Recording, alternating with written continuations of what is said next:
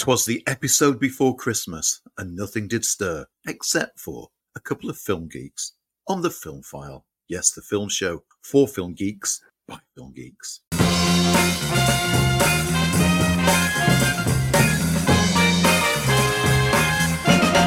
Hello and welcome to the Film File. I'm Lee Ford. And I'm Andy Meakin, who's already realising this is going to be a fun one to edit in post because Lee has already flubbed three times on the intro. Oh my goodness. You see, I did something I don't normally do. I had a pint of beer before we start recording.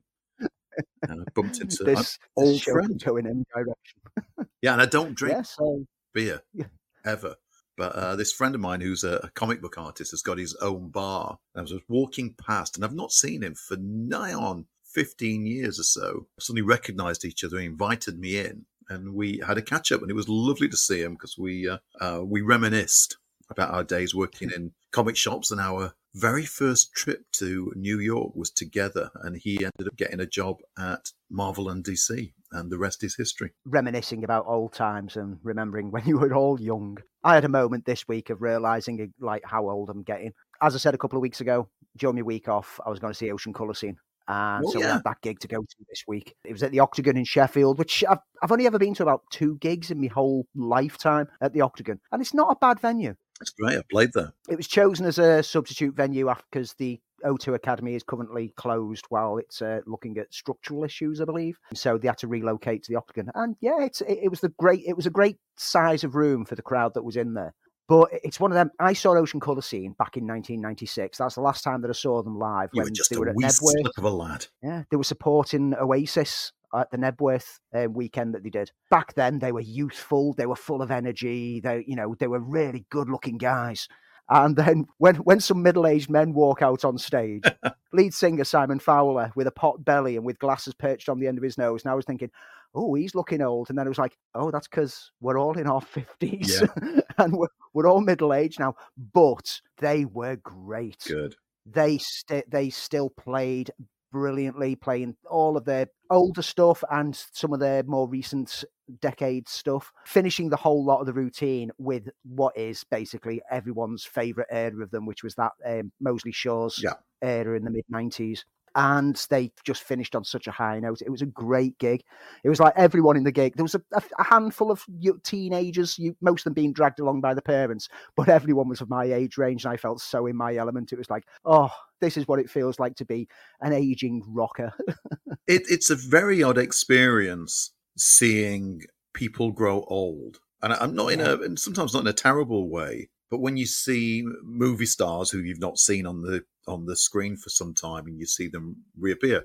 I remember it happening. I remember a huge debate with Robert Redford when he came back for The Natural, because he sort of dropped out of film for a little bit, and most people commented about how he'd aged. And you look at Robert Redford and he looks eternal. But I remember that being the biggest part of the story rather than the film at the time. And people had said he'd sort of lost that boyishness, but then he must have been in his 40s. The thing is, he might have lost the boyishness, but he's aged really well. Yeah. He looks great. I think age suits him. Yes. He's one of those actors that as he's got older, you've looked at him and gone, you're looking good, mate. You are looking really good.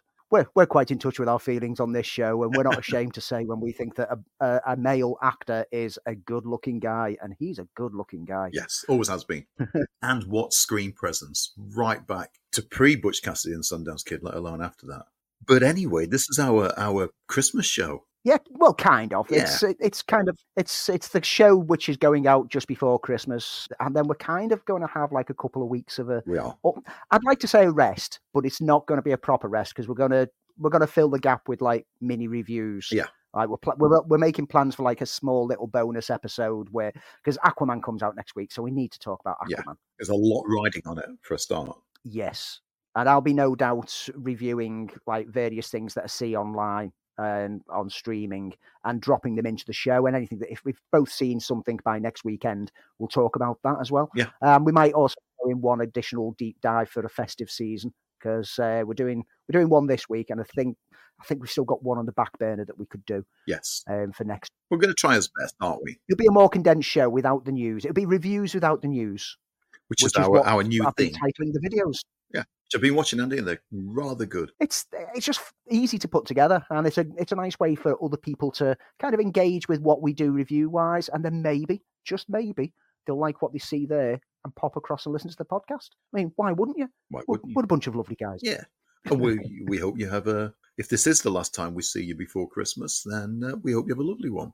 But we do have a show to do. We do. We're not sure how this is going to go because Lee's been out all day, and like he said, he's had a drink before the show. Yes, just and I've been working.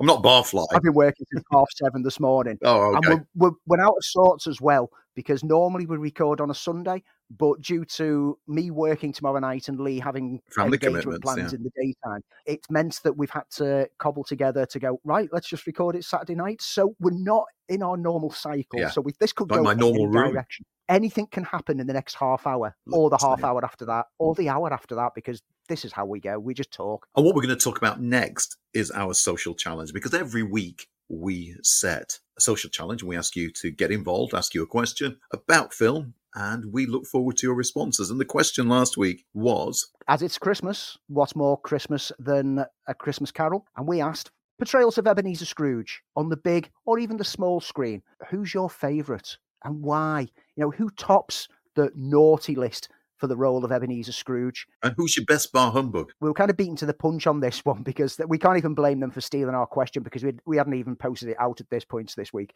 It is getting close to Christmas, so other accounts are going to be doing it. And literally the day before I posted it out, Lee sent me a screenshot of someone else on Twitter had gone exactly the same question. It was like, oh, they beat us to the punch, but we still had some responses anyway because you lovely listeners love to let us know your thoughts. Shall we start with the ones who've responded via Spotify this week? Yes. Over there, we got our usual duo of Ben, who's Spidey Anonymous on Spotify. While I love Jim Carrey in the Bob Zemeckis animated feature, it has to go to Michael Caine for the Muppets Christmas Carol, doesn't it? I'm expecting that to be the top of most people's lists. Yeah, because Stephen Young also posted via Spotify. I'm going to go with Michael Caine for obvious reasons that he played the part opposite the Muppets so well, and it was a musical too. So Good to Have Love is gone, being restored back on the Disney Plus edition. Yes, it is, yeah. Definitely good to have that back. It's a great soundtrack. Over on the old Mastodon, RC at Wakadon. I don't know that the first one ever made the big screen, but Mr. Magoo. Oh, I remember that. You know what? That's really triggered a memory because now it's mentioned, I do remember it. There's a Shane Black movie, and I think it might be Lethal Weapon, where it is. Yes. It's Lethal Weapon where Martin Riggs, Mel Gibson's character, is watching it in his trailer. Yep, and second is Michael Caine, and I don't know why. I mean, they just are, and that's fair enough. I mean, Michael Caine he was just a great Scrooge. Like Stephen had said, playing against Muppets and managing to convey a perfect Scrooge. And still steal the screen from Muppets. That's a heck of a task. Over on X-Twitter, Dennis #ObiFilm, who's at Dennis Obi. I'm not that familiar with the character, but I did watch the Muppets Christmas Carol, and Michael Caine is great. Caine is really convincing and is all over the place in a good sense. Yeah, absolutely. Andrew Dight, who's at Angry Digit, Alistair Sim and Michael Caine, although that's really the whole film, but it is one of Caine's best performances. I mean, Caine just comes up from... I think everyone's got love for that film. Yeah. The joy of watching Muppets. We've said this before on the show, that you could have any film redone by the Muppets and it would instantly become a classic. Do Pulp Fiction with the Muppets. I would love to see it. It'd be amazing. The Muppets can do everything and it automatically lifts every film. So Michael Caine being in what is a perfect Christmas Carol. We spoke about it last year when we did our rundown of our favourite Christmas Carol adaptations, and The Muppets is one that pretty much everyone loves.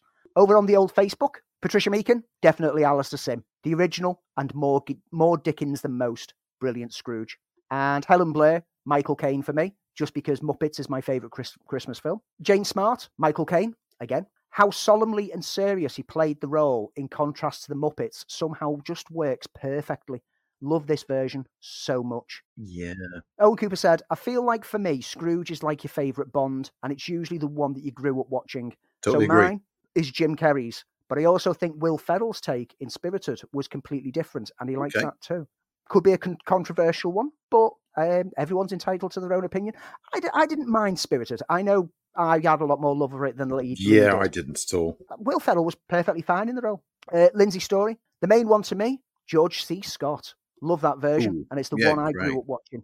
And the want and ignorance bit terrified me. But my all-time favourite is Bill Murray in Scrooged. I'm glad somebody mentioned it. Someone had to, and Lindsay, of course, you were going to mention it.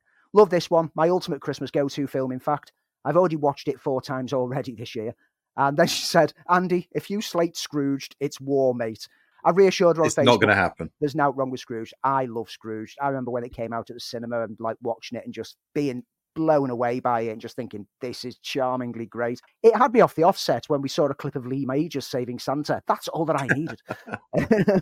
I was in with that film at that point. It was like, Lee Majors, way! Scrooge is one that I go back to quite frequently. And it is, despite the fact that I'm not a lover of Christmas films, as we've said many times over the show, that's one that I'll happily stick on at any point and still love. Andy Kennedy, animated, but he loves the Jim Carrey version. The movie is incredibly close to the book, and because of that, every time he reads the book, he hears it as Jim Carrey's Scrooge. Yeah, I can get that. It is a closer adaptation to the book. It is very faithful to the book. I'm not a huge lover of the animated version, more because the animation style just grates on me. That Robert Zemeckis mocap animation style doesn't gel with me enough. But yeah, I think the performance of Scrooge in it is the closest that you'll get to the book. Well, I'm going to go with the Alistair Sim version because I think it's probably forgotten by a lot of the newer film fans, but I do think the Alistair Sim version. I like Patrick Stewart. Not particularly a great film, but I thought Patrick Stewart was very, very good. But Alistair Sim is the one. I've got a lot of love for Scrooged. I was never a big fan of the Albert Finney version, the musical. It leaves me cold. I am a bit of a bar humbug when it comes to that one, but I, like everyone else, so much love for the Muppets Christmas Carol. I think it's our go-to Christmas film, and it's deeply loved in this house. It holds up well as well. Yeah, even though it was a modern take, it still feels modern today. Yes, because I know that you can look at the traditional Christmas carols and go, well, because of the time period that it's set in, it will hold up through the years. But whenever you do a modern take of something, it runs the risk of feeling dated by the decade that it's set in. Yeah. But that doesn't. That stays quite relevant and quite perfect. And I think that's probably a testament to how adaptable A Christmas Carol as a story actually is to any era. That no matter when you set it, it's going to work because it's just a perfect story. I was going to throw in my love for Patrick Stewart in that 1999 TV movie. Like you say, it's not a brilliant film, but his performance is great. But, bearing in mind that this is something that he refined with his performances of it on stage, which he does solo readings and solo performances of A Christmas Carol. And so he got that character nailed. And, if you want the best bar humbug, Patrick Stewart's bar humbug is perfect in that. I love Patrick Stewart's voice. I could listen to him read the shopping list.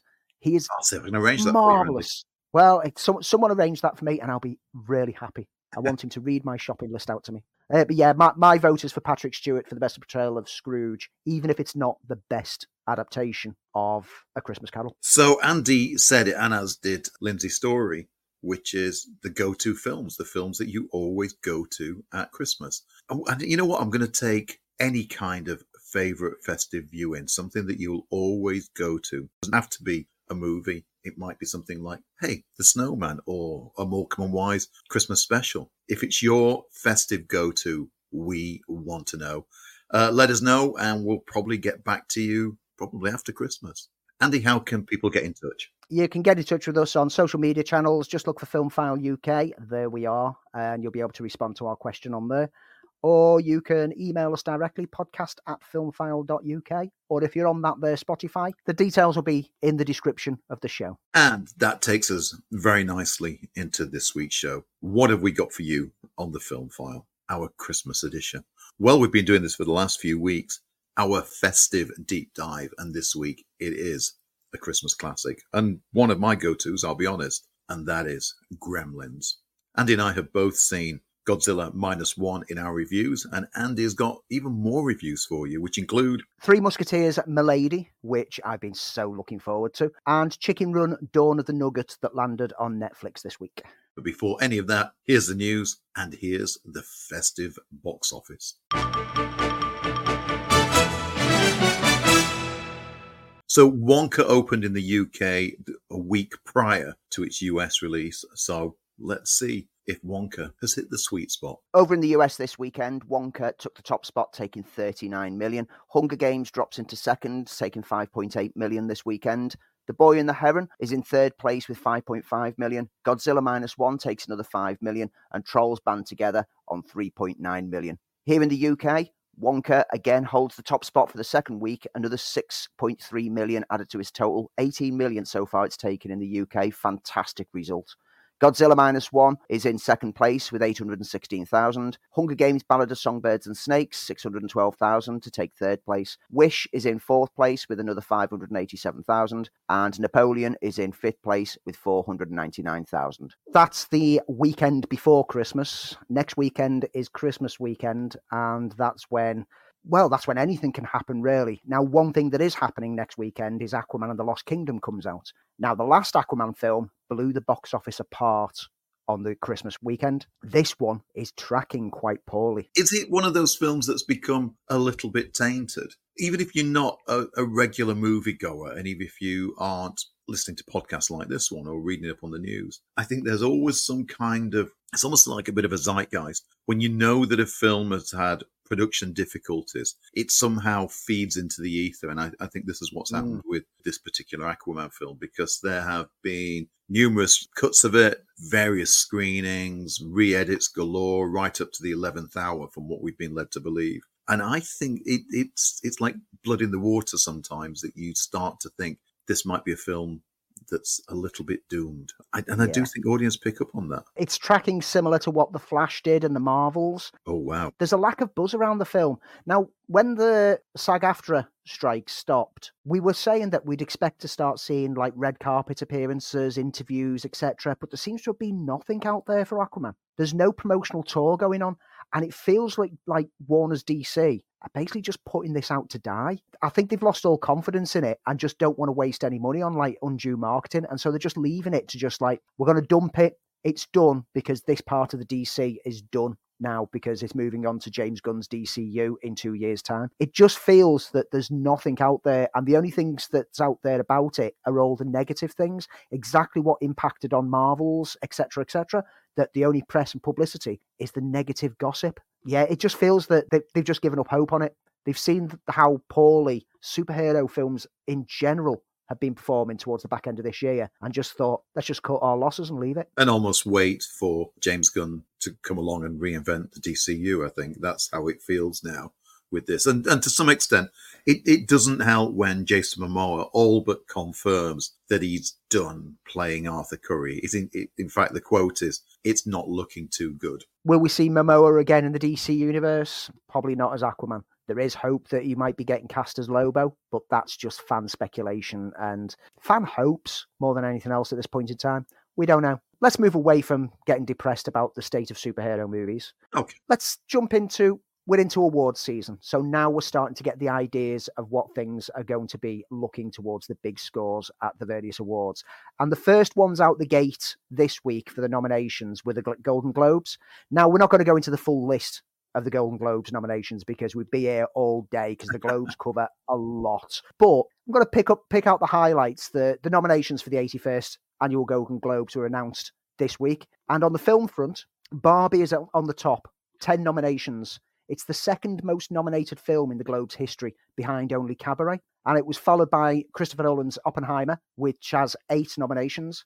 Scorsese's Killers of the Flower Moon and Yorgos Lanthimos' Poor Things both tie for third place with 7 nominations each. On the TV front, the final season of Succession dominated with 9 nominations, which is a new record for TV series. It has a nomination in every category it was eligible for. Only Murders in the Building and The Bear got 5 nominations each. And The Last of Us, Jury Duty and The Diplomat also scored multiple nominations. I'd love The Bear to get a few wins out of this. But we'll go into more detail of the Globes when they're actually run and when we get the winners so we can actually talk about who's won. I think it was a dead cert that Barbie and Oppenheimer were going to be the most nominations for on the film side because they have been the films of the year, haven't they? One of the most hotly anticipated films for Andy and I is Kingdom of the Planet of the Apes. So some story details have been revealed, including when the action is set and what we can expect from Noah and the villainous Proximus Caesar. War for the Planet of the Apes ended with the death of Caesar, and it seemed like the prequel trilogy was actually a self-contained new take on the series. But instead of picking up with Caesar's son, it's been confirmed by Empire Online, the franchise is jumped far into the future. In fact, 300 years further into the future. And the apes together strong ideal has now largely been lost. However, Noah appears to live by that creed. And I'm looking forward to this. As I said, you and I are huge Planet of the Apes fans, and we've talked about it here on the show. And it has gone in a direction that I don't think we sort of anticipated. Yeah, 300 years jump is a huge jump. So, we're basically jumping into new territory. I know the director, Wes Ball, has kind of suggested that this is the start of a new trilogy, that each trilogy will be a different chapter that can stand independently of the other films, but will be linked to the other films. And he said that he's trying to see where it fits in with the whole timeline. It kind of sounds like he wants it to eventually link up with the original Planet of the Apes films. He's kind of working towards that kind of theme and that kind of pattern, that these can all be considered as part of the whole Apes franchise, except for Tim Burton's version, which is completely separate. We're kind of forgetting that one exists. So I'm very interested to see, A, what this film looks like, how it plays, what the ape community is like now that it's kind of dominant on Earth, and B, if it is going to be a trilogy, where this is going to go. And is it going to do like what the last trilogy did, of being one of those rare occasions where each film gets progressively better, which is very rare for a trilogy, that as it goes along, it gets better and better and becomes one huge, marvelous story. It's a good idea. I absolutely love the Apes franchise. I love all the old Apes films. I love the new Apes films. And I think it's something that we can constantly redesign and redevelop for a new era. Andy, it's been a good year this year for successful video game adaptations. Well, The Last of Us anyway. And it now seems that A24 have confirmed that they are going to be producing the Death Stranding movie. Now, the game came out to a flurry of great reviews, even though I've not played it. And I thought it looked great, but there was something about it that didn't attract me. But we do like A24. And it's even been confirmed by the game's creator that it's in the works. This is one that's been speculated and rumoured for a while, and I've not played the game either. I do intend to play it because I've heard that the story in it is really good. Isn't it a no-brainer that Norman Reedus has to be cast in a film adaptation? Really, doesn't he? He was the character model. And I can't see him turning it down. It's an interesting concept. The story of the game is a very interesting background setting. Let's see. I'm always excited when I see things adapt. Even if I've not played the game, but I've heard good buzz about it, I'm always excited to see whether it can prove that video games are a proper art form. And that's the thing. Loads of people are dismissive about video games, consider them story-based art, but they are these days. They are immersive art forms. Speaking about art forms and speaking about A24, Dwayne Johnson is going to team up with Uncut Gems co-director Benny Safdie for The Smashing Machine for A24. Safdie has written and directed it as his first solo directorial outing and has been developing it alongside Johnson. It's planned to be a major dramatic role for the actor. We know that Johnson is generally known for either A, wrestling or over-the-top action fests. But this is something that he wants to add a bit more meat to his bones and showcase that he can do some more acting talents. He kind of did at the early part of his film career. He played a few more grounded roles. It's only in recent years that he's become this big muscle on screen and just full of charisma kind of character. In this film, he's going to play real-life mixed martial arts fighter Mark Kerr, who was a two-time UFC heavyweight tournament champion. Kerr's story has previously been shown in a 2002 HBO documentary, which was called The Smashing Machine, which followed his rise through the fighting world with his no-holds-barred approach and its addiction to painkillers that led to an overdose. A24's Noah Sacco said in a statement, Dwayne and Benny are singular talents. Their shared vision for Mark's inspiring story is electrifying.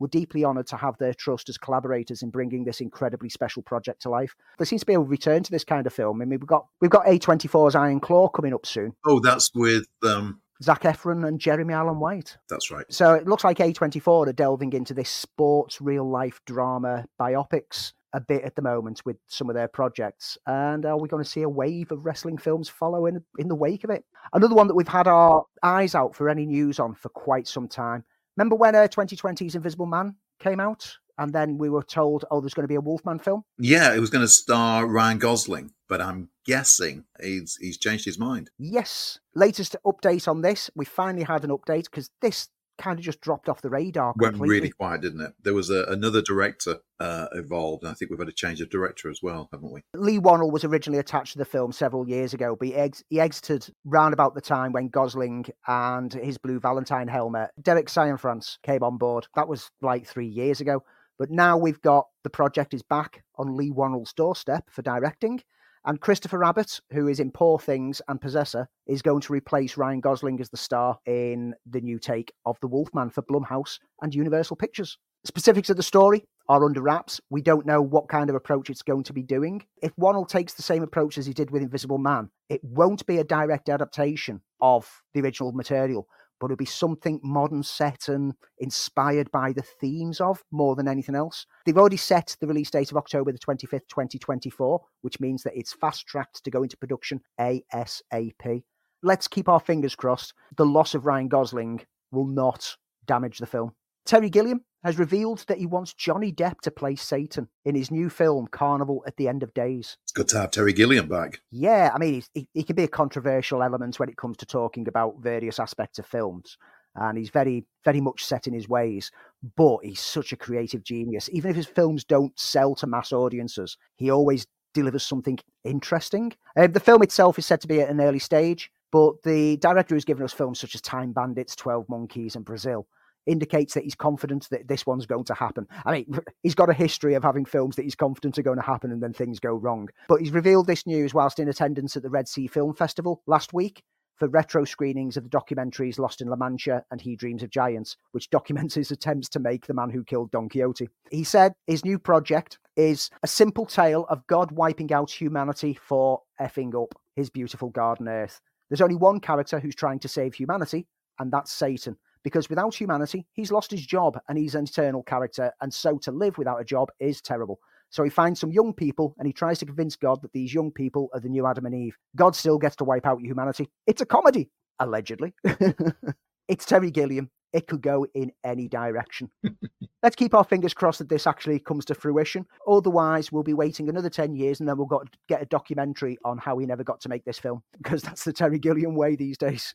I mean, talking of projects that Terry Gilliam never got made, he was to helm a Good Omens feature film, and we saw that eventually end up on Amazon. We recently had the second season. Well, production has now begun on season 3. I'm a huge fan of the book.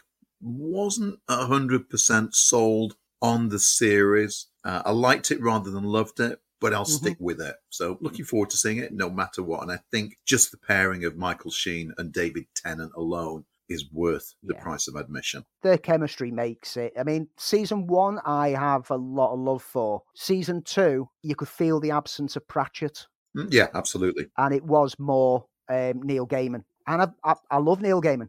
Don't get me wrong. I love what Neil Gaiman does, but it didn't feel like Good Omens. But I'm interested to see how he develops it further now that it's become more his own project. Horror sequels. Smile 2 has gone into production. And Naomi Scott, who is in Charlie's Angels and Aladdin, has been set to star in it's currently untitled sequel to Smile. Is it going to be called Keep Smiling or More Smiles or maybe Chuckles? Yeah. Who knows? Don't look down. Just smile. The original film was quite a surprise hit for Paramount, who originally were going to just release it straight on Paramount Plus, but then decided to release it theatrically. And wasn't that the best decision they ever made? Because their marketing campaign leading up to it made sure that was going to be a film that everyone had to see. I mean, we covered it on the show when they were doing all the marketing for it. It was just the perfect marketing campaign. The viral marketing of having people smiling at sporting events in the background and things like that. Perfect. The film itself was okay. It wasn't anything new, but it was enough to draw the audience in, and it delivered enough frights and scares. Yeah, it was passable. It cost $17 million to make. It made $217 million. So, of course, we're getting a sequel. Parker Finn wrote the script for the follow-up, and Parker Finn is going to direct. Plot details for the sequel are under wraps. Paramount has set October the 18th next year as the release date for the movie. So next October is starting to look more and more stacked with horror outings, because that's 2 that so far that we've spoken of, which leads us nicely into the third horror film that is coming out for October next year. Well, just before October, but no doubt it'll do the most of business in October. Saw 11 has been put into production. That should say Saw 11 people nothing. A graphic that was posted on Lionsgate's official Instagram account teased September the 27th, 2024 release date for Saw 11 with the tagline, "The game continues." We don't know any details of when it's going to be set because Saw X or Saw 10 was set directly after the first Saw. Is this going to be a sequel to that and so set before the second film? Is it going to be set between the second and third film? Or are they going to just jump ahead in time and bring it back to where the franchise left off with Jigsaw? We don't know at this point in time. I enjoyed the revival of Saw earlier this year. I thought it was a really good sequel to the first film. It made up for how lackluster the rest of the franchise got pretty suddenly after that first film. And it felt like a proper sequel. I'm hoping they can tap into that again and make it feel that it deserves to be on screen rather than it just becoming torture porn, torture porn, torture porn. And I know there's some people out there who hate the phrase torture porn being used in a dismissive way. But let's be honest, most of the Saw franchise ended up just being all about the deaths and you didn't care about any of the characters. What Saw X did is it made me care, and that was the important bit. They need to tap into that human element. They made me care for the Jigsaw killer. And that is impressive. When they can make you care for someone who's supposed to be a villain, that's impressive storytelling. That's why it worked. I'm hoping they follow up the success and make it worthwhile. And I'm hoping it just doesn't just end up being churning it out just for the sake of making money. Andy, do you know what we've not done? We've not visited Pinch of Salt Corner. Oh, what are we salting this week? Well, we know in the next week that What If Season 2 will return. Rumour has it that Marvel are developing an animated TV series featuring the Eternals, or are they developing an animated TV series featuring the Inhumans? Take it with a pinch of salt.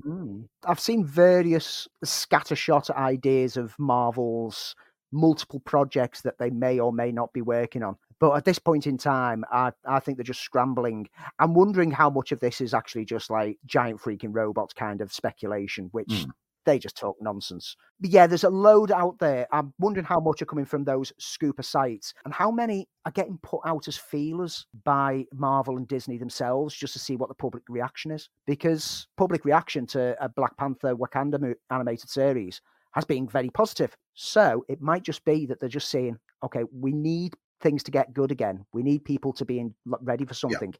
Let's see what people like. I'll keep my eyes out and we'll keep our minds open because we want to see a return to the high point of Marvel, but we don't want to see oversaturation again. And that's the only thing that worries me. And speaking of oversaturation, Zack Snyder's everywhere at the moment, isn't he? So it's only a week until Rebel Moon lands on Netflix. We know it's had a very sparse cinema release. Word's not been good on this Magnificent Seven, Seven Samurai, Battle Beyond the Stars, Gladiator once was a Star Wars film. Andy and I are not going to slate it because it's Zack Snyder. What we're hoping for is a great piece of space opera, but word's not been good. No, it's not been good at all. The initial reviews came out because it's got a very limited cinema release. Initial reviews came out on Rotten Tomatoes and it scored 9%. Which means that only 9% of those critics liked the film to a 3 out of 5 or better. It's gone up to about 23, 24% at the moment, so it's still not a huge score. There's some critics who are enjoying it, but even the positive reviewing critics are only kind of giving it 3 out of 5, which is a middling score. It's an all right score.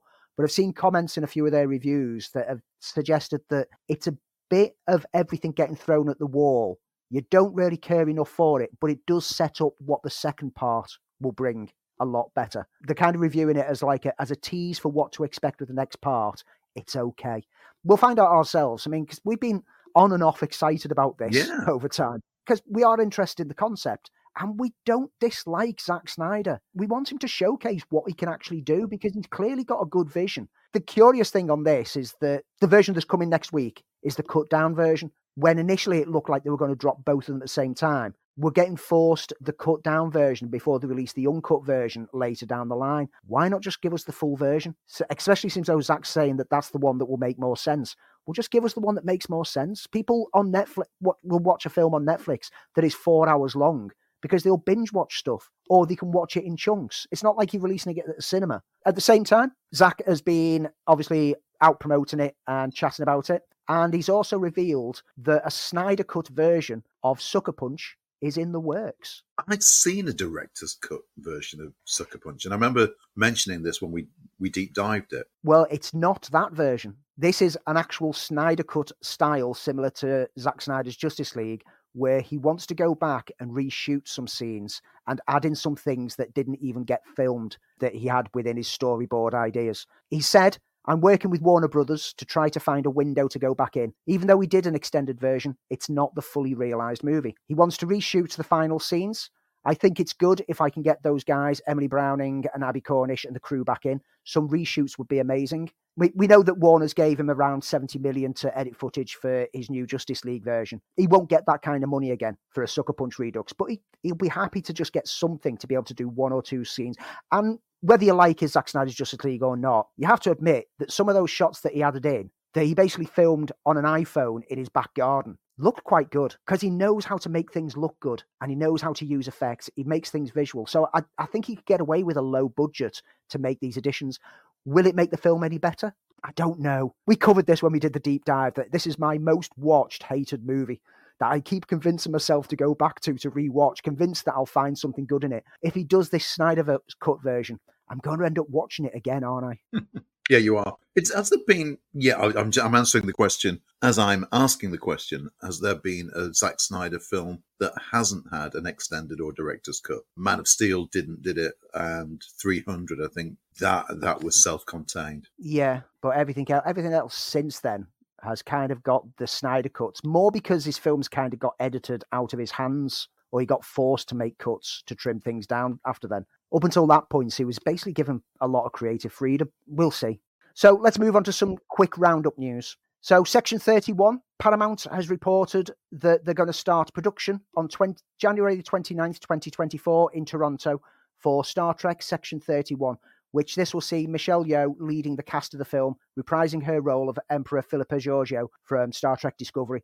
Shooting will reportedly run throughout March. George Clooney and Adam Sandler are set to team up in an untitled Netflix film from writer-director Noah Baumbach, who gave us Marriage Story and The Squid and the Whale, which is said to be a funny and emotional coming-of-age film about adults. It marks the first time that both those stars have worked together. Adam Sandler in an acting role with Noah Baumbach directing. I'm there. Batman Part 2. Barry Keoghan has addressed rumours of his potential appearance as the Joker in Matt Reeves' Batman Part 2. He had a brief cameo towards the end of the first film. He's said, in his words, "I can't really say anything about it. It would be exciting, wouldn't it, to see the Joker come to life again? My smile says it all, you know what I mean?" So that kind of hints that he might have some presence, but maybe not be a major presence. I like the idea of building the Joker in the background. Yeah, I don't want to see the Joker yet. I'd like to wait on. If there's going to be a third Batman film, that's when I want to see the Joker. Yeah, build up the bit more of the Rogues Gallery first. Chucky, John Waters, legendary filmmaker that he is going to play the creator of the Chucky doll, the good guy doll, in the next season of the Chucky TV series. That's great casting. It's marvellous casting. He's just got that creepy kind of aesthetic to him that would fit being the creator of such a sinister doll. Amy Winehouse's biopic Back to Black is set to release on May the 10th, 2024, being directed by Sam Taylor Johnson, who gave us Nowhere Boy, from a script by Matt Greenhalgh. Netflix has published the first photo of Andrew Scott as Tom Ripley in the new TV series Ripley, which is based on The Talented Mr. Ripley by Patricia Highsmith and the subsequent book series. It'll be an 8-episode limited series created by Steven Zalian, who gave us The Night Of, and it's going to premiere sometime in 2024. And the tease photo, it's a tease, but I can't think of better casting for Tom Ripley than Andrew Scott. He's such a talented actor. Great really set of books if you ever get a chance to read them as well. Ryan Reynolds has an untitled film which he's going to work with Netflix on. Netflix won the rights to it. It's a heist comedy vehicle that will star Reynolds. Dana Fox is going to write the script, and Simon Kinberg is producing alongside Reynolds. And the project is described as being an ensemble vehicle in the spirit of the Ocean's films. Okay. 1, Ryan Reynolds, that gives a thumbs up. Heist movies, that gets a thumbs up. Simon Kinberg, that's the only bit that makes me go, And fans of Curb Your Enthusiasm would have got excited this week, but also felt a bit of sorrow as we got the announcements that the 12th season is on its way, but it'll be the final one. Larry David himself confirmed it's going to be the final one. In his words, and his perfect words, "As Curb comes to an end, I will now have the opportunity to finally shed this Larry David persona and become the person God intended me to be. The thoughtful, kind, caring, considerate human being I was until I got derailed by portraying this malignant character. And so, Larry David, I bid you farewell. Your misanthropy will not be missed. And for those of you who would like to get in touch with me, you can reach me at Doctors Without Borders. And that is just so Larry David. There has been some major trailer drops this week, almost like a little precursor to Christmas, really. Beverly Hills Cop Axel F trailer brings Eddie Murphy's iconic character to Netflix. And interestingly enough, if you to work for the Detroit Police Department, you would have retired at the age of 50. Eddie Murphy's 62. He's still breaking the rules.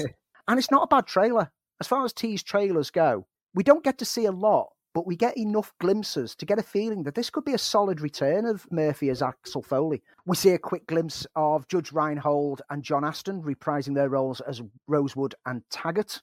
And we get brief glimpses of newcomer to the franchise, Joseph Gordon-Levitt. So I'm hopeful. I was so adamant that this film was going to be an unnecessary sequel. But after seeing that tease, I'm like, you know what? I think I'm on board with this. John Krasinski's new film, If, trailer landed this week with Ryan Reynolds helping imaginary friends reconnect with kids. Yeah, Ryan Reynolds being an adult who can see imaginary friends that have been abandoned. And it looks like a real charming film. It looks quite good. I was smiling through the trailer, not just because Ryan Reynolds was on screen, but because it just looks like a charming little film about abandoned invisible creatures. After last week's tease of the poster, we got the full trailer for Civil War this week. We did indeed. The new film from Alex Garland. We now get a bit more of an idea of what it's about. Texas and California appear to have broken away from the rest of the states and are now at war with the rest of the US, which is now a fractured country for some political reasons that there's things going on.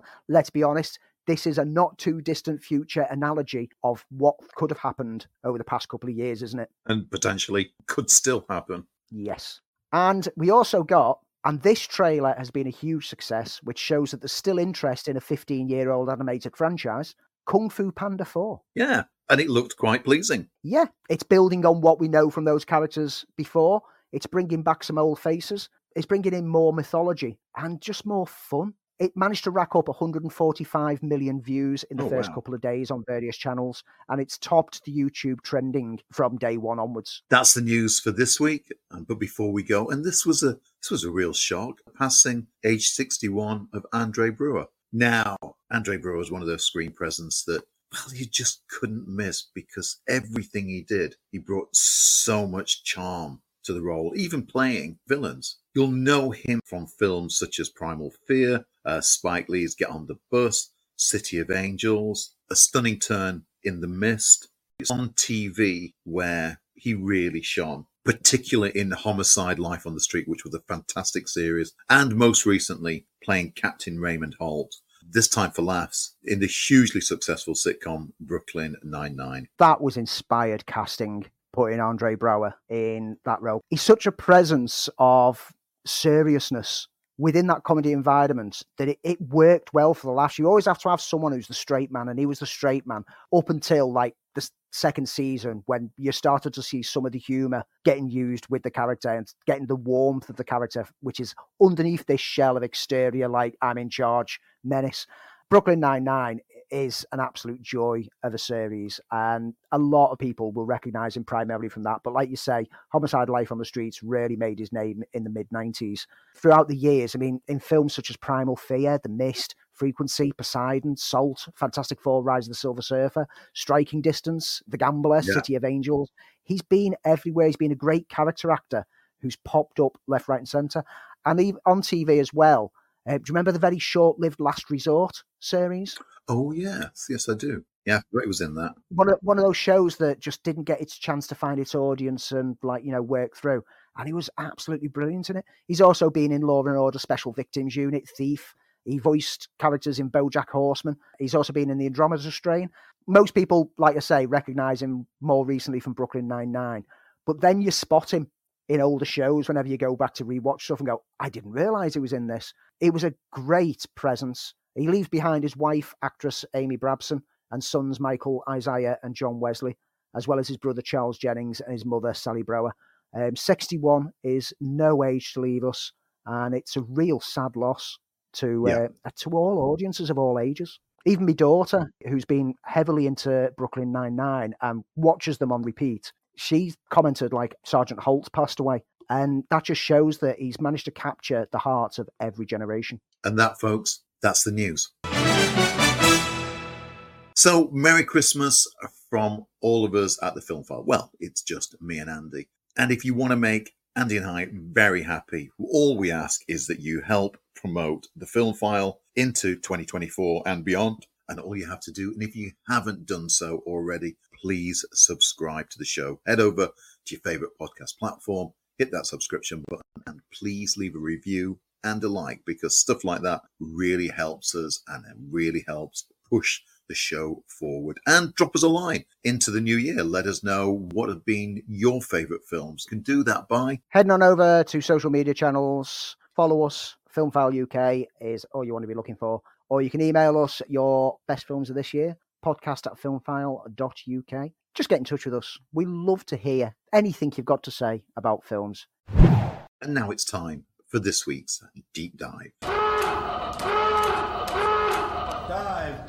Dive. And in keeping with our festive themes, let's take you back to 1984 and follow the life of a boy who inadvertently breaks 3 important rules. No water, no food after midnight, and no bright light, because you're going to get gremlins. What is it? It's your new pet. Number 1, you got to keep him out of bright light. Number 2, keep him away from water. It's incredible. And probably the most important thing, don't ever feed him after midnight. Billy, what are these things? Gremlins.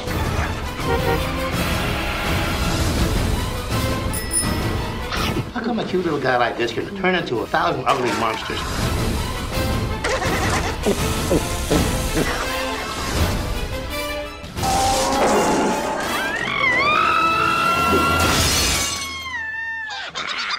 That was Mrs. Deagle. I'll bet every kid in America would like to have one. They might even replace the dog as the family pet. Yes, Gremlins came out in 1984, directed by the much underrated Joe Dante, written by Chris Columbus. The film starred Zach Galligan, Pete Cates, Hoyt Axton, and appearances from many of the regulars that you get to see in all Joe Dante's film, and the voice of Howie Mandel, who provided the voice of Gizmo, the Mogwai. This film is Joe Dante at his devilishly best. This is a film that many argue, is it a Christmas film? I'm going to go with yes. Snowy town, small creatures destroying a cinema. Buying a pet for presents. Absolutely. A sad story about Father Christmas. This film's got it all. I love Gremlins. I went to see this when it came out. The entire theatre was in hysterics and was with the film every step of the way. It's become a perennial favourite. And you know what? It's one of those films, despite the 80s settings, which has really, really stood the test of time. The effects work is still brilliant. Creature designs are iconic. I don't have a bad word to say about Gremlins, Andy. I have to agree. I didn't see this when it first came out at the cinemas because I was too young. I was only 11 when this got released, and in the UK, it got a 15 rating slapped on it. Oh, did it? Because it was considered closer to horror. In the US, it got a lower rating of a PG, and it was responsible for the PG-13 rating later being introduced, because complaints came about this film, about the level of terror and violence in what was thought of as a family film. Parents were taking 6-year-olds to go and see it and being quite shocked and distressed by it. It changed the rating system. In the UK, it stayed as a 15, right up until 2012, when it finally got reissued at the cinema with a 12A rating. So on home release, it was still a 15. Back in 1984, I was too young to see it, so I clamoured for this as soon as it came out. As soon as this was on the shelf at my local video rental store, I insisted that my mum rents it. And when we got it home and watched it, oh boy, isn't it just marvellous? It's just dark, comedy, horror, chaotic fun from start to finish. If there's ever a signature style for Joe Dante, then this film is it. The idea was conceived back in the 1920s when there were mechanical failures in RAF aircraft, which were jokingly blamed on small monsters. The term Gremlins entered popular culture as children's author and RAF pilot Roald Dahl published a book called The Gremlins in 1943. Walt Disney considered making a film of it. There was a Bugs Bunny cartoon from that era called Falling Hair, which saw him battling a gremlin on an aeroplane. There was a Dan O'Bannon story in the Heavy Metal movie, which was all about gremlins. Joe Dante had read The Gremlins and said the book was some of the influence for the film. Like you said, this is a perennial festive favourite. It's so to do with Christmas because it's all about the perils of buying a pet as a present and what can go wrong. Think about this, should never give presents of live animals. And this plays on that idea because Billy Peltzer's dad, looking for that perfect present for his kid, brings him a mogwai. A mogwai that has three strict rules. Don't feed him after midnight, don't get him wet, and don't expose him to direct sunlight. And all those rules get broken to disastrous effects, resulting in devilish gremlins going around and causing chaos and carnage. This was originally planned to be a lot darker and a lot closer to horror. There's various changes that were made to the script during pre-production. Once Dante came on board, he asked for various revisions to get done to the script. He wanted the satire in there. He wanted to have a feeling of hope in there, and he didn't want it to go completely down the bleakest routes. Some changes included the introduction of Stripe as the head bad gremlin, because initially Gizmo himself was supposed to turn bad. Billy's mother was supposed to have been getting killed in the film, and the dog was supposed to get eaten by gremlins. All far too dark. Dante was like, rein it back a bit.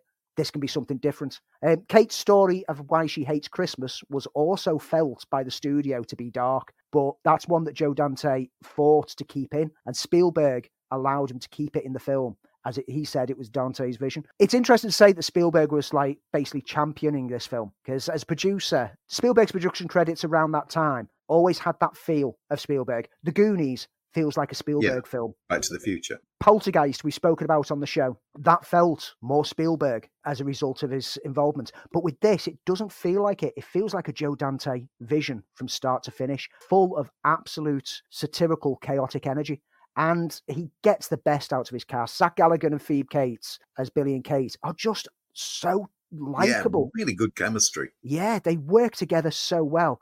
And even on support roles, Corey Feldman as Pete is fun to watch. And Dick Miller in his turn as Murray makes an impact, even though he's only in a few scenes. Such an impact that he reprised his role to comedy effect in the sequel. But like you said, the puppets and the designs of the creatures, from the Mogwais through to the gremlins themselves, that's what really stands up well. And rewatching this week, and I was expecting to kind of cringe at some of the effects, but even the scene when they're marching through the snow at the whole horde of gremlins, which is done stop motion, it looks great in the way that CGI from 10 years ago wouldn't. Yeah, no, I totally agree. There's a unique look to the gremlins. I mean, Mogwai Gizmo is so cute, so lovable. And one of the clever decisions that were made by Dante and the effects crew is to give each of the gremlins a distinct personality. You've got Stripe, you've got crazy serial killer version, you've got the lovelorn drunkard in the bar. Each of them have this unique personality, and that helps give an extra dimension to the film. It's as simple as that. All the gremlins themselves have personality. Even if they don't do much, they all have individual personality. And there's joyous fun to be had in seeing these monsters causing chaos. You find yourself cheering at some of the things that they do, even though it's quite sinister. The neighbour from hell who ends up getting rocketed out of her house on her chairlift that has gone wrong by her gremlins. And you're kind of cheering because the gremlins have just kind of killed off someone who wasn't a nice character. You shouldn't be cheering for that, but you do. And that's what Dante does well. He makes you find joy in things that are really not joyous. The film was a huge success, produced on an $11 million budget, which by these standards today, that would be about the cost of catering. It was more expensive than Spielberg had originally intended for the film, but still relatively cheap. The trailer introduced the film to the audience by briefly explaining that Billy receives a strange creature as a Christmas gift by going over the 3 rules. And the trailer showed little or either of the Mogwai or the Gremlins, but the film landed big. Opened opposite Ivan Reitman's Ghostbusters. Gremlins ranked second with a $12.5 million in its first weekend and went on to become not quite the iconic film that Ghostbusters was, but one of the hits of that year. Two iconic things from this film, though, which everyone instantly recognises. The first, that score by Jerry Goldsmith. Yes, we were singing it just as we went into the segment. As soon as you hear dun dun dun dun dun dun, you know where it's going, and you remember Gremlins, and it just draws you in. It's a great score. It captures the energy, and it's kind of like a fun, mischievous menace is embedded within the score. And also, the studio backlot was used for the depiction of Kingston Falls, what was originally known as Courthouse Square, which is a set that is familiar to anyone who pays attention in movies since 1948, because it's been used in An Act of Murder, To Kill a Mockingbird, Tarantula, Psycho 2, and much, much more, including TV productions. But this film made that central square almost a character. It was a beautiful setting, so much so that the following year, when it popped up again in Back to the Future, people instantly went, that's the same place as Gremlins, because it's that courthouse has become so iconic in Hollywood cinema ever since. An iconic set that has been burnt down and rebuilt so many times through the decades. It's part of the charm is that Kingston Falls feels like a proper town because of that set. Kingston Falls itself was then brought back in art sketch form for a few side jokes in the sequel, Gremlins 2. And a lot of things came back for Gremlins 2, including one of the critics. Out of the legion of critics who loved the film, there was one critic who notoriously hated the film so much, criticising it for being icky and gross in a scathing review on TV. And that's Leonard Maltin, who popped up in Gremlins 2, criticising the film again to get attacked by Gremlins. And that was a perfect bit of throwback humour for that second film, because you can't talk about Gremlins without talking about the sequel that followed. When Gremlins 2, The New Batch came out in 1990, rather than just be a straight sequel, Joe Dante and screenwriter Charles S. Haas went full on meta with it, to the point where there's a sequence in the film that is the Gremlins and you watching a film, and it looks like the projector goes down. It's a unique take. I know people who love it. I know people who hate it. But I tell you what, you can't ignore it. No. Joe Dante himself turned down the initial offer to make a sequel. He couldn't see an in. He didn't see a point for it because Gremlins itself was a self-contained film. The studio were insisting on going ahead with it and struggled to find someone else to be able to pick it up before they eventually went back to him and said, look, can you have a look at this and see if you can do anything? And he said to them, if I get full creative control and I have final edit, then yes. They made the ridiculous decision to say yes to that. And he basically delivered a film that made sure that they would never be able to do another sequel to Gremlins again, because he mocked everything about Gremlins. Gremlins 2, The New Batch became a satire of the original film. It mocks the 3 rules that make no sense when you think about them. Don't feed them after midnight. There's a whole sequence in the second film where all those rules are getting broken down. It's like, well, what if you cross a time zone? It's always midnight somewhere in the world. Every rule is ridiculous. It even mocks like the don't get them in touch with water, which if you look at the original Gremlins, when they're marching through the snow, isn't snow water? Should they not be reproducing? Gremlins 2 basically went, all the things that people could criticize about this film, let's just play with that and have fun with it. And it went over the top. It broke the fourth wall. It ramped up everything to silly levels. Like you say, there was the burnout at the midpoint of the film, which I remember seeing that on the big screen when it came out, because I was old enough to see Gremlins 2 when that came out. And then on the VCR version, when it came out, it was like the tape was getting chewed kind of effect. Before that's the right. Gremlins Yeah, up. of course. And they had John Wayne in that one, whereas the cinema one was Hulk Hogan ripping off his shirt and like threatening the Gremlins up in the projector booth to get the film back on, like saying to the audience, sorry for the interruption, folks. And then it goes back to the film. It also threw in on the sequel the late, great Christopher Lee in a perfect role as a sinister scientist who's been experimenting with things that creates a multitude of different Gremlins. The second film I've got a lot of love for, because I can see that Dante was just going, you know what? I'm going to have fun here. And he just goes wild. He goes wild. He throws everything at the wall, and most of it sticks really well. And he's mocking the film that he made in the first place. It's great. I love both these films. Gremlins is a perfect Christmas film. It's I totally agree. It's chilling. It's funny. It's chaotic. And Gremlins 2 is the perfect complement to it for me because it just has fun. I totally agree with everything you've said. I have so much love for this film. I see something new in it every time I watch it. I love the combination of comedy and horror. We talked about having snow on a film. The wintry setting helps make it a little bit more creepy. It's a perfect movie. It's got the singular vision of Joe Dante, a witty script by Chris Columbus. This was his first piece of work. It has enough magic from Spielberg when he was at his height of being a great producer, let alone director. You can't match it. There has never been anything like it. There have been sort of rip-offs galore. Ghoulies, Trolls, Hobgoblins, the Munchies. None of those can shine a bright light on Gremlins. A third film has been touted over the last decade. Chris Columbus has apparently been trying to find the right approach throughout the past decade, but hasn't quite tapped it. And on his last update in 2020, he confirmed that if they do go ahead with a third film, puppets would still be used and CGI would be avoided. Whether anything ever happens for that third film remains to be seen. Like I said, Gremlins 2, the new batch, pretty much made sure that you can't really take a Gremlins film seriously going forwards, and it's basically broke the franchise at that point. If you want to watch Gremlins, Andy, where can you find it? Gremlins and Gremlins 2 are both on Sky Movies at this point in time.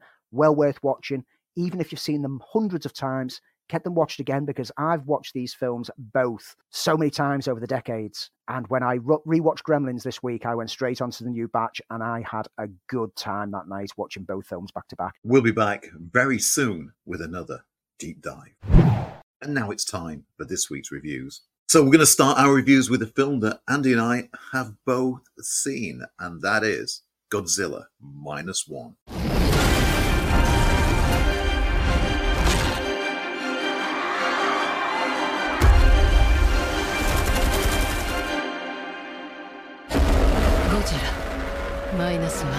Directed by Takashi Yamazaki, this sets Godzilla against a post-war Japan still recovering from the effects of the atomic bomb, with the people left behind. In particular, Koichi Shikishima, who was supposed to fly a kamikaze mission but overcome by fear and an understandable desire to survive, lands on Odo Island, a deep cut from Godzilla lore, I believe, Andy, to fix a made-up engine failure, but comes face to face with Godzilla, a monster familiar to the locals who attacks and kills nearly everyone on the island. And once again, fear stops our protagonist from fighting back. Shikishima returns to Tokyo, burned and destroyed to smithereens by the Allied firebombing, to find his parents dead, his home nothing more than a pile of wood. Nevertheless, he builds a makeshift family of sorts with a young woman who's lost everything and a baby, Akiko. Everything looks to be working out wonderfully until a now irradiated Godzilla is making his way to Tokyo.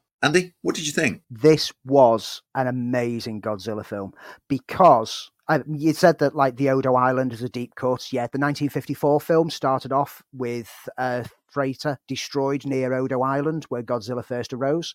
And this is basically going back to just before then. And it's the introduction of Godzilla. And it's a return to Godzilla being used kind of like a metaphor of something else that's going on. The lead character, Koichi, he's landed when he's supposed to be on a kamikaze mission. And so he's got survivor guilt. And that's when Godzilla rises up and destroys Odo Island. And then just as he's getting into his normal life in Tokyo, he starts to feel guilty about getting his life on track and getting things back. And that's when Godzilla arrives. And Godzilla is being used as an analogy for his survivor guilt and his post-traumatic stress. Yes, it could just be coincidental, but this is what makes great Godzilla movies, because the original one being the analogy of the bomb, Godzilla was used as an analogy for like the US might of weaponry against Japan and the terror that it inflicts. This time it's being used on a more personal level, that it's almost like it's a representation of his own survivor guilt, proving that he should have died then. And until he can overcome his own fear, that creature will still rise up and still destroy all the things that he loves around him. And that, for me, is what made it so great. The human element was so engrossing. You couldn't help but feel for every one of the characters that are involved. And the monster smashing is absolutely perfect. This is a 14 million budgeted film that looks better than any of the over 100 million US blockbusters that have been released this year. On a fraction of the budget, it looks stunning. The decimation is absolutely jaw-dropping, thrilling, terrifying, but it's the human elements, and that's what you need in a good Godzilla movie. I'm not knocking the mid-phase of the Godzilla franchises through the 60s and 70s, where it was men in rubber suits fighting each other in ridiculous ways, because they were fun. But a good Godzilla movie, like the 1954 version, like this one, and like Shin Godzilla, always have that human approach. It's always about humans caught up in this. And that's what the US versions have kind of done at the start of it, even though it's looking like it's becoming more like a Monster Smackdown now. It was focusing on the human side. This is Godzilla, perfectly done on the screen. I'm close to thinking that it's possibly going to be my favourite Godzilla movie to date. What's always worked best with Godzilla when it is that analogy of something contextual? So Shin Godzilla said something about, modern day Japan and the rigors and problems of institutions and international relations. This tellingly provides private citizens, not the government, pulling together voluntary to pool knowledge and form some kind of an effective way of stopping Godzilla from approaching Tokyo. And I also thought this is not the lovely, cuddly version of Godzilla that we've seen recently. This is a monster that is incomprehensible, motivated purely by hunger and maybe even a desire for revenge after the Bikini Atoll scene. This is a kind of a legacy version of Godzilla. This is a force of nature that is a destroyer of worlds, which plays into almost Oppenheimer territory with the analogy back to the atomic bomb. It's a stunning film to watch. Like I've already said, the visuals are amazing on such a low budget. You would believe that more money had been spent on this than most of the outings that we've seen on the big screen this year. But the sound mix as well is just perfectly worked out. There's moments where the sound diminishes to almost nothing, and it's a couple of moments, complete silence, before, boom, it kicks back in. And it's complemented by a score that more than delivers by Naoki Sato, which I was humming as I was leaving the theatre, because it was just such a great booming score, which also had currents of emotion and depth on the human scenes. I walked out of this instantly thinking that I've possibly seen one of my favourite films of this year, if not my favourite film of this year. Excellent. So we're both in simpatico on this one. There's a tease at the end that could be a sequel. The director of it has said that wasn't really intended to be sequel bait that he's put at the end. It was more that he wanted there to always be, finishing a movie with some hint of skepticism as to whether everything's okay. But I would happily sit through another Godzilla film. And given the fact that this film has been more than performing worldwide and raking in money in international territories that it's never seen from a Godzilla franchise from Japan, I think there's a very good chance that we might see a return to this Godzilla. Whether it's going to be with the same characters, I don't know. I think it'd be good to jump ahead a couple of decades and maybe tell another human story with the monster at the backdrop, because that's Godzilla for me. Godzilla is human stories with monster in the backdrops. A film that you've seen that I enjoyed the first part highly. I hope you're not going to disappoint me by telling me the sequel is a letdown, because you're going to be telling me now about The Three Musketeers, Milady, the follow-up to Three Musketeers, D'Artagnan, that was released earlier this year. Alexander Dumas' masterpiece continues exclusively in cinemas.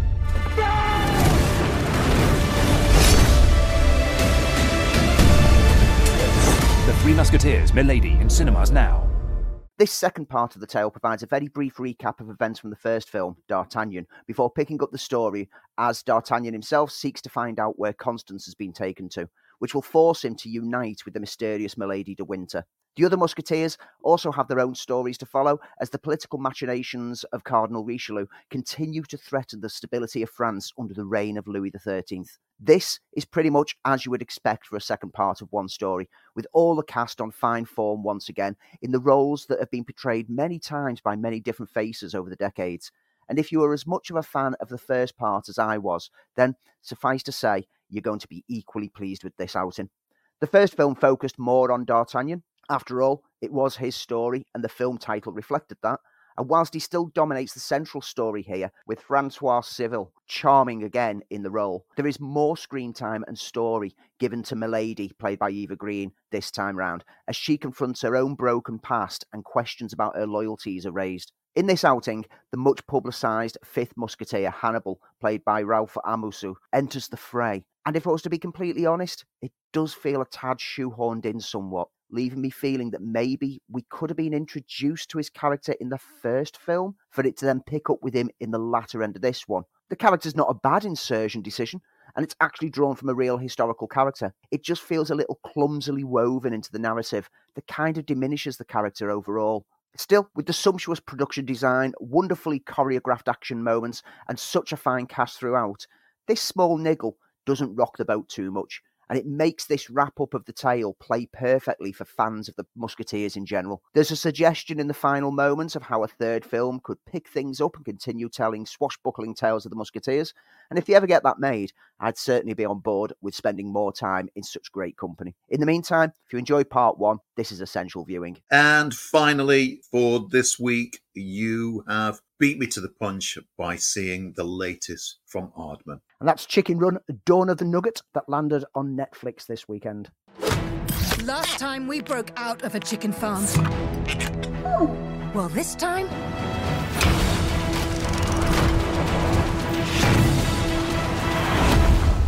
we're breaking in.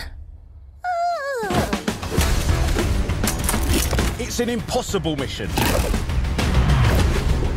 Fire. Only the small matter of this electric fence. The camera-driven gun-toting moles. And the laser-guided exploding ducks. Huh? That place is impenetrable.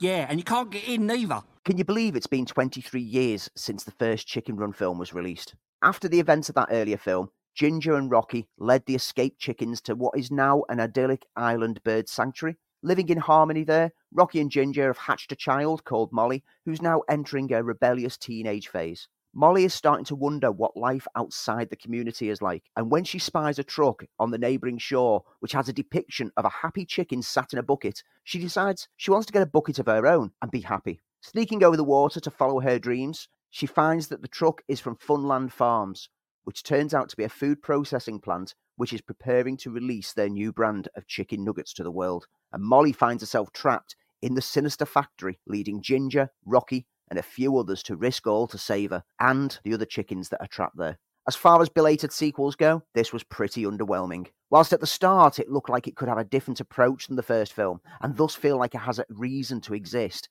it swiftly becomes pretty much more of the same, as we once more have to break chickens free from a food processing facility. The replaced voice cast for the leads failed to replicate the charm of the original. Ginger is now voiced by Tandy Newton, whilst Rocky is Zachary Levi, and neither get close to the personalities of Sawalha and Gibson, who provided the voices in the first film. And it does make me wonder why they even included those characters at all, when they could have just simply created new ones for a new Chicken Run story. Anyway, the returning cast in their support roles are okay, but they're kind of underused, as the focus in this film is more on Molly, voiced by Bella Ramsey, and Frizzle, voiced by Josie Sedgwick Davis. But Molly and Frizzle both become tiresome very swiftly after they were individually introduced, and by the midpoint of the film, I found I was becoming more and more disinterested in how it plays out, as the film was just simply ticking off the boxes of nostalgia-berry references to the first film. On the plus side, the animation is, as you would expect from Aardman, stunning, and the detail and care put into the models is glorious. This is a great-looking stop-motion animation, and some of the more thrilling set pieces are absolute works of art. But overall, the film feels a little flat, and maybe it's the absence of Peter Lord and Nick Park that diminished it somewhat. Not even on board as producers for this one, there's a notable absence in their style of Aardman anarchy, and director Sam Fell kind of demonstrates that when he's worked on films such as Flushed Away, Tale of Despereaux, and Paranorman, it was possibly his co-directors on those three films that brought the magic. Dawn of the Nugget will please younger audiences, and it will still raise some smiles from long-time fans of the first film, but it's clearly a film that is suffering from the law of diminishing returns. All right, well, I'm about to watch it, so I'll let you know later. That's the reviews for this week, but what have we got coming up over the next week in time for Christmas? So at cinemas, there's a small release called Sweet Sue, but all the eyes are going to be on the box office this weekend for Aquaman and the Lost Kingdom. Will any eyes be on the screen? That's another matter altogether. Now TV and Sky, oh, they've got a treat for you for over the Christmas period here. Spider-Man Across the Spider-Verse lands on Now TV and Sky. Silent Night, which is the John Woo action festive film that we spoke about the trailer of a few months ago. And the Super Mario Brothers movie also lands on Christmas Day. Missed that, so I'm looking forward to seeing that. It's quite a good Christmas from Sky. Yeah, we've got the Doctor Who special on Christmas Day. We have. So that we'll be tuning into BBC on Christmas Day for that. Over on Netflix, I reviewed it last week. Maestro lands on Netflix this week. And also, we've mentioned it a few times over the past few months, Zack Snyder's Rebel Moon Part 1 lands on Netflix this week, which, once we've seen it, we will bring a review to you in one way, shape or form. Over on Disney Plus, Percy Jackson and the Olympians Season 1 lands, and we're very excited for this. What If Season 2, new episode drops every day starting from the 22nd right the way through Christmas. We'll be there for that. Quite a good week. It is. There's your Christmas present, folks. Wrapped and delivered straight to you. And that, folks, well, that's us for this year. Andy and I are going to pop back with a couple of reviews, but it's been a heck of a year. So much so that we're going to tell you our neat things before we go. So, Andy, go first. What's your neat thing? My neat thing, as I said, I've had a week off. And normally on my week off, I just watch loads of TV shows and films, and I don't really do much. This week, yeah, pretty much the same. But I also spent quite a significant amount of time playing a game that landed on PlayStation Plus recently, called Power Wash Simulator. What's Power Wash Simulator? I hear you ask. I did. It's a game in which you are going around with a power wash system and cleaning things like vehicles, bikes, garages, buildings, theme parks, etc. You are literally just going around, hosing things down and getting rid of the dirt. And it sounds like the most ridiculous concept of a game ever. It sounds, what on earth's that? And I thought that until I thought, I'll give it a shot, and found myself absolutely loving it. I have done levels where I've jumped on thinking, I'll give this a shot. I'll only jump on for half an hour. And then 4 hours later, I've cleaned this treehouse, and I'm so proud of what I've done. What's good about this game is this is so relaxing. There's something, it's the same as like if you mop your kitchen floor. I don't know about you, but whenever I mop, I feel proud of the job that I've done at the end. And that's the same kind of satisfaction you get playing Power Wash Simulator.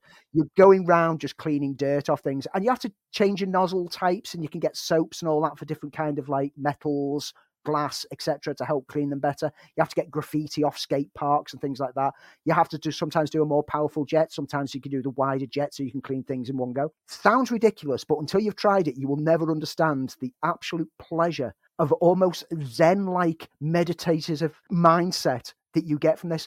Normally on my weeks off, the weeks go by too fast. And I still feel a bit of like work anxiety when I'm going back. And I feel like, I could have done with a few more days to de-stress. But playing this over my week off, and I went back to work today feeling like I'd actually de-stressed myself completely, because I have just been playing a game that is so relaxing, so enjoyable.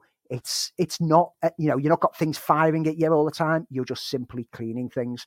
And it's beautiful. Andy, we have a jet wash at our house, so if you ever want to come round and jet wash the drive, feel free. I'm there tomorrow. This is a game that I laughed off and thought, this is just going to be a 5 minutes bit of playing, and then I'll give up. And I am still going back to it. There's expansion packs that you can buy for it. There's a Back to the Future expansion pack where you're cleaning down some of the sets. You get the Tomb Raider pack with it, so you can clean Croft's Manor and various Tomb Raider artifacts. More areas to go through. So once you've completed the main game, you can just go, I'm now going to go and clean some more things. And I'll be happy to keep cleaning on that game for the rest of my life. I'm going to stay in a festive mode. I'm going to give you a perennial favourite, one I've had since being a small boy. It was the first TV special based on the comic strip Peanuts by Charles M. Schulz, and it is A Charlie Brown Christmas. Came out in 1965. I cannot tell you how many times I have seen this. Charlie Brown, as we know, is the forever done-upon kid, the every kid who doubts himself, doubts the world around him, and doubts his place in the universe. And he complains about the overwhelming materialism that he sees amongst everyone on the build-up to Christmas. It's suggested by Lucy that he becomes director of the school Christmas play. Charlie Brown accepts, proves to be ever so frustrating, but he makes an attempt to restore the proper spirit of Christmas with a forlorn little Christmas tree. What's not to love about this short 20-odd minute film? It's a true Christmas classic. I can't think of a Christmas passing without at least once watching this short film. It's one of the few Christmas specials that actually does discuss the true meaning of Christmas. The animation is basic, but that doesn't matter. Primitive compared to 2023 standard, but I don't care because it is infused with love and I can watch it time and time again. It's beautifully done. It's beautifully rendered. It's got a fantastic jazz score by the Vince Guaraldi Trio. The music's so good that it wound its way into the Royal Tenenbaums film and is unforgettable. Watch it as a family and you will fall in love with this and you will come back to it every single year. I love it. I always will. And I'll watch it every Christmas. My Neat Thing, A Charlie Brown Christmas. And that, folks, well, that's us done. We're out of here. Time to wrap the last of the presents, put the stocking up, and wait for the big day. Andy, major plans for Christmas, or is it just going to be home-based? It's home-based. We've got Christmas turkey this year. I've ordered a turkey that is far too big. I took advantage of a deal to get one. And it turned up, it's like, that'll just about fit in the freezer. And now I'm having to measure up the oven to make sure it's going to fit in there. There's going to be enough to feed the 5,000. But you know what? Can't wait. It's so big a turkey, we're going to have to take it out 2.5 days early in order to make sure it's defrosted. Can't wait. I love cooking Christmas dinner. I love a good Christmas dinner. But aside from that, we're just basically going to chill. We're taking a break almost from the show for a couple of weeks. Yeah, we will fill the gaps with short potentially drop in, aren't we, at this stage? No promises yet, but we plan to. Anything that we drop in won't be numbered episodes, so we'll probably just do a stocking filler and then a New Year's special before we return in the new year with I like that, the idea of stocking filler. With our review of 2023 will be the first show that we come back with. So even that might not be a numbered episode, because if we're reviewing the whole of the year, it might just be a special bonus episode with us talking about the best films of the year. So we'd like some input from you guys out there. What are your favourite films of the year? We'll post it out on the socials as a question over the Christmas period to get some answers back. And I'm going to put the feelers out with people from work as well to get some ideas from how people who work with film, like in the cinema industry, feel about the films that came out this year. So that means that our 200th episode is just that little bit further away than what it was. We will hopefully bring you some reviews of some of the films that open over this festive period, where and when we can, even if it's just small little shows with either me or Lee or possibly the both of us just talking about Aquaman or Ferrari, because they're the films that are going to hit. Okay, well, that's us done. Have a very Merry Christmas. Look after yourselves out there in the real world. Andy, always a pleasure. Merry Christmas, mate. Merry Christmas to you. You say you hate Washington's birthday or Thanksgiving, nobody cares. But you say you hate Christmas, and people treat you like a leper. 3, 2, 1. This is No Barrios. No Barrios? Barrios. Say We've to Mexico. The cartel will be after us next. Yeah. The Barrios. And what do we have for you? Let's try that again with that mouthful of... Hang on. Chew. Spit, chew. Don't swallow. However, but... Start again. Sorry, Andy. I'm not drunk, honest. I'm just brains all over the place. Such as, like, Giant Freaking Robot this week had an exclusive scoop on they're going to make a Baldur's Gate 3 film. They're going to adapt that game to film. Yeah, isn't that just a Dungeons & Dragons movie? Because that's what Baldur's Gate is. It's Dungeons & Dragons. They're not going to make a Baldur's Gate 3 movie because your general audience who don't play the game will think they've missed parts 1 and 2. So they'll end up just calling it Baldur's Gate. And then they'll go, well, that means nothing. So they just call it Dungeons & Dragons. We already know that there's a Dungeons & Dragons movie is still planned for one way, shape or form. It's not a scoop news, Giant Freaking Robot. You're just throwing muck at the wall and seeing what sticks. Anyway, rant out the way. Stick around and you'll get the runs. Stick around. Yeah, had to happen. Stick around. Yeah. Put the stocking up. Pull your stockings down. Pull pants down. Get a spanking for Christmas.